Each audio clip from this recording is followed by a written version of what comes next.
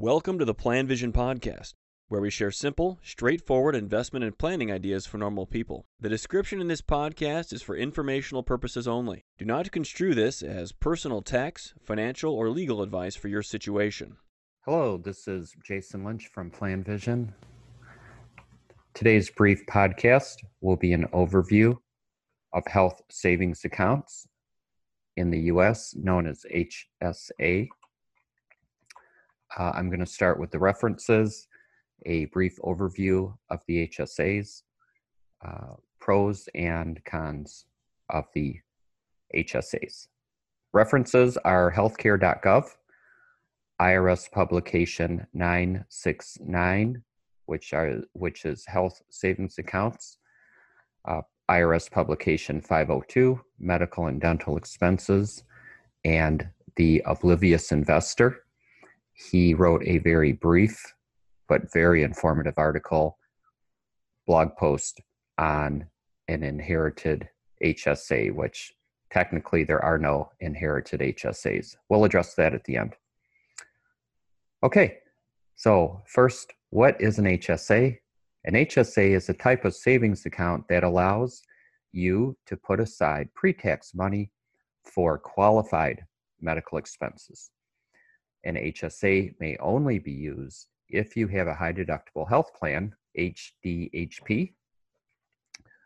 In plan year 2020, the minimum deductible for an HDHP is $1,400 for an individual and $2,800 for a family.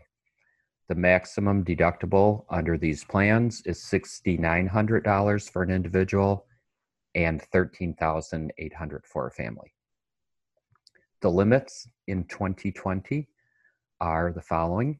You may contribute up to $3,550 for self-only coverage and up to $7,100 if you have a family plan in the HSA. Additional $1,000 annual catch-up contributions are allowed starting the year that you turn 55 and the year your spouse turns 55. So for those of you scoring at home, you could put in $9,100 for 2020 if both spouses are age 55 or over. $7,100 for the normal family coverage or normal family HSA, plus $1,000 for the one spouse, and the other spouse can also contribute $1,000. Note that the spouse without the HDHP in their name would open a separate HSA that they contribute $1,000 to. And then they could contribute each year after that.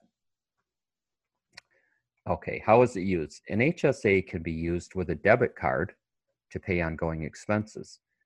Let's say I go to the doctor, and rather than write a check, I just whip out my debit card connected to my HSA that I have put money into.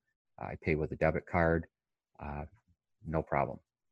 Now, pre-tax contributions, as we talked about, can be withdrawn at any time to reimburse for qualified medical expenses that have occurred in the past. For example, if I didn't use my debit card to pay for the medical bill, I could write a check. I keep my receipts and proof of payment and billing, and in a year or two, I could withdraw that money out of the HSA to reimburse myself for that payment. Any funds not used in a given year may be rolled over from year to year. Funds may be invested for long-term growth. Now, HSA contributions are deemed triple tax-free. What that means are contributions are pre-tax, earnings and growth are tax-free, and qualified distributions are also tax-free. Note that the contributions, since they are pre-tax, they're both pre-income tax and pre-payroll tax, meaning they're not subject to FICA.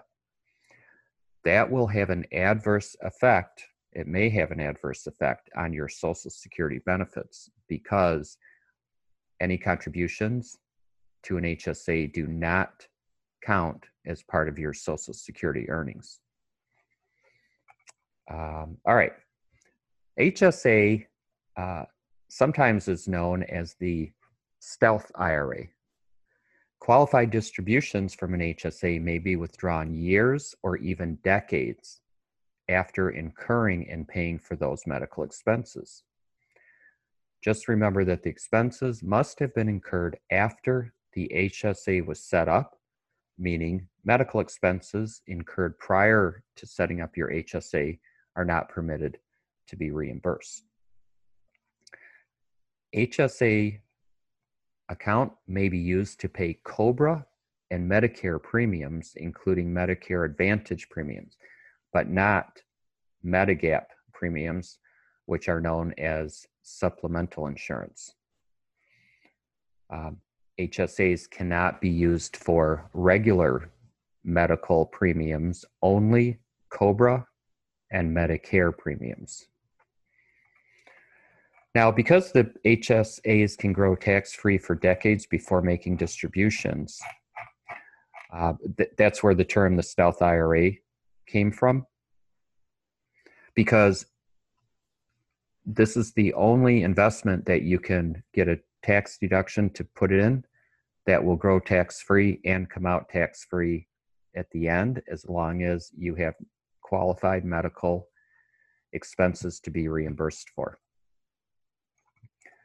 There are a number of great pros for HSAs, but what about the cons? What do we need to look out for?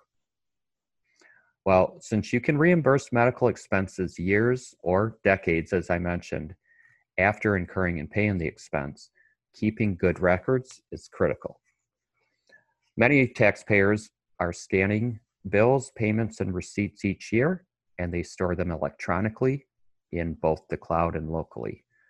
Because when you make the withdrawals, you'll get a 1098 to show that you had withdrawals from an HSA, and on your tax return, you'll have to identify that those were qualified distributions, and you may need to prove that. Administratively, HSAs can be expensive. However, a number of larger employers do cover plan fees. Fidelity recently came out with their own HSA, which is a pretty good plan and inexpensive. Other cons: non-qualified distributions are subject to ordinary income tax plus a 20% penalty if you are under age 65. So that is a pretty severe penalty. The biggest con, I think, about HSAs are non-spousal beneficiaries. So after you die, if your spouse is the beneficiary of your HSA, it becomes their HSA. It's not an inherited HSA. That is not a term. It's your HSA that your spouse left to you. Or I guess I said that I died and my spouse became the beneficiary. Either way, spouses can inherit the HSA, no problem. If somebody other than your spouse is the beneficiary, that account is no longer an HSA. It automatically becomes a regular taxable account, and the full value of this account is taxable to the beneficiary in the year of your death. However, within 1 year of the date of death, the non-spouse beneficiary can pay any of your qualified medical expenses that were incurred before your death. And that amount of expenses are subtracted from the amount that is taxable to the beneficiary. So there can be some record keeping involved there. In addition, if your estate somehow is the beneficiary of your HSA, again, the account stops being an HSA, and the value of that account is included as income on your final tax return. Now, this information is from Mike Piper The Oblivious Investor, who does excellent work on his website. His two primary financial planning implications are: if you're married, you should name your spouse as the beneficiary of your HSA. He says it's a good idea to prioritize spending down this account to the extent of qualified medical expenses, and potentially beyond that once you reach age 65, rather than your retirement accounts. The reason being that children and other non-spousal heirs will be inheriting an account that is fully taxable the year you die. Do remember that as long as both spouses are alive, you can, it's recommended to let that grow tax-free as long as possible. When there is only the surviving spouse, at that point they should look to taking out qualified distributions, and no tax is ever paid on those. So again, my sources for this were the following: healthcare.gov, publication 969, Health Savings Accounts and Other Tax Favored Plans, IRS publication 502, which is medical and dental expenses, and of course the obliviousInvestor.com, who Mike Piper does excellent work. I highly recommend reviewing his books along with reviewing his website. Thanks for listening. If you have any comments or questions, please email us at PlanVision. Thanks again. Thank you for listening to the Plan Vision podcast. Let us know if you have any questions or comments on the topics covered.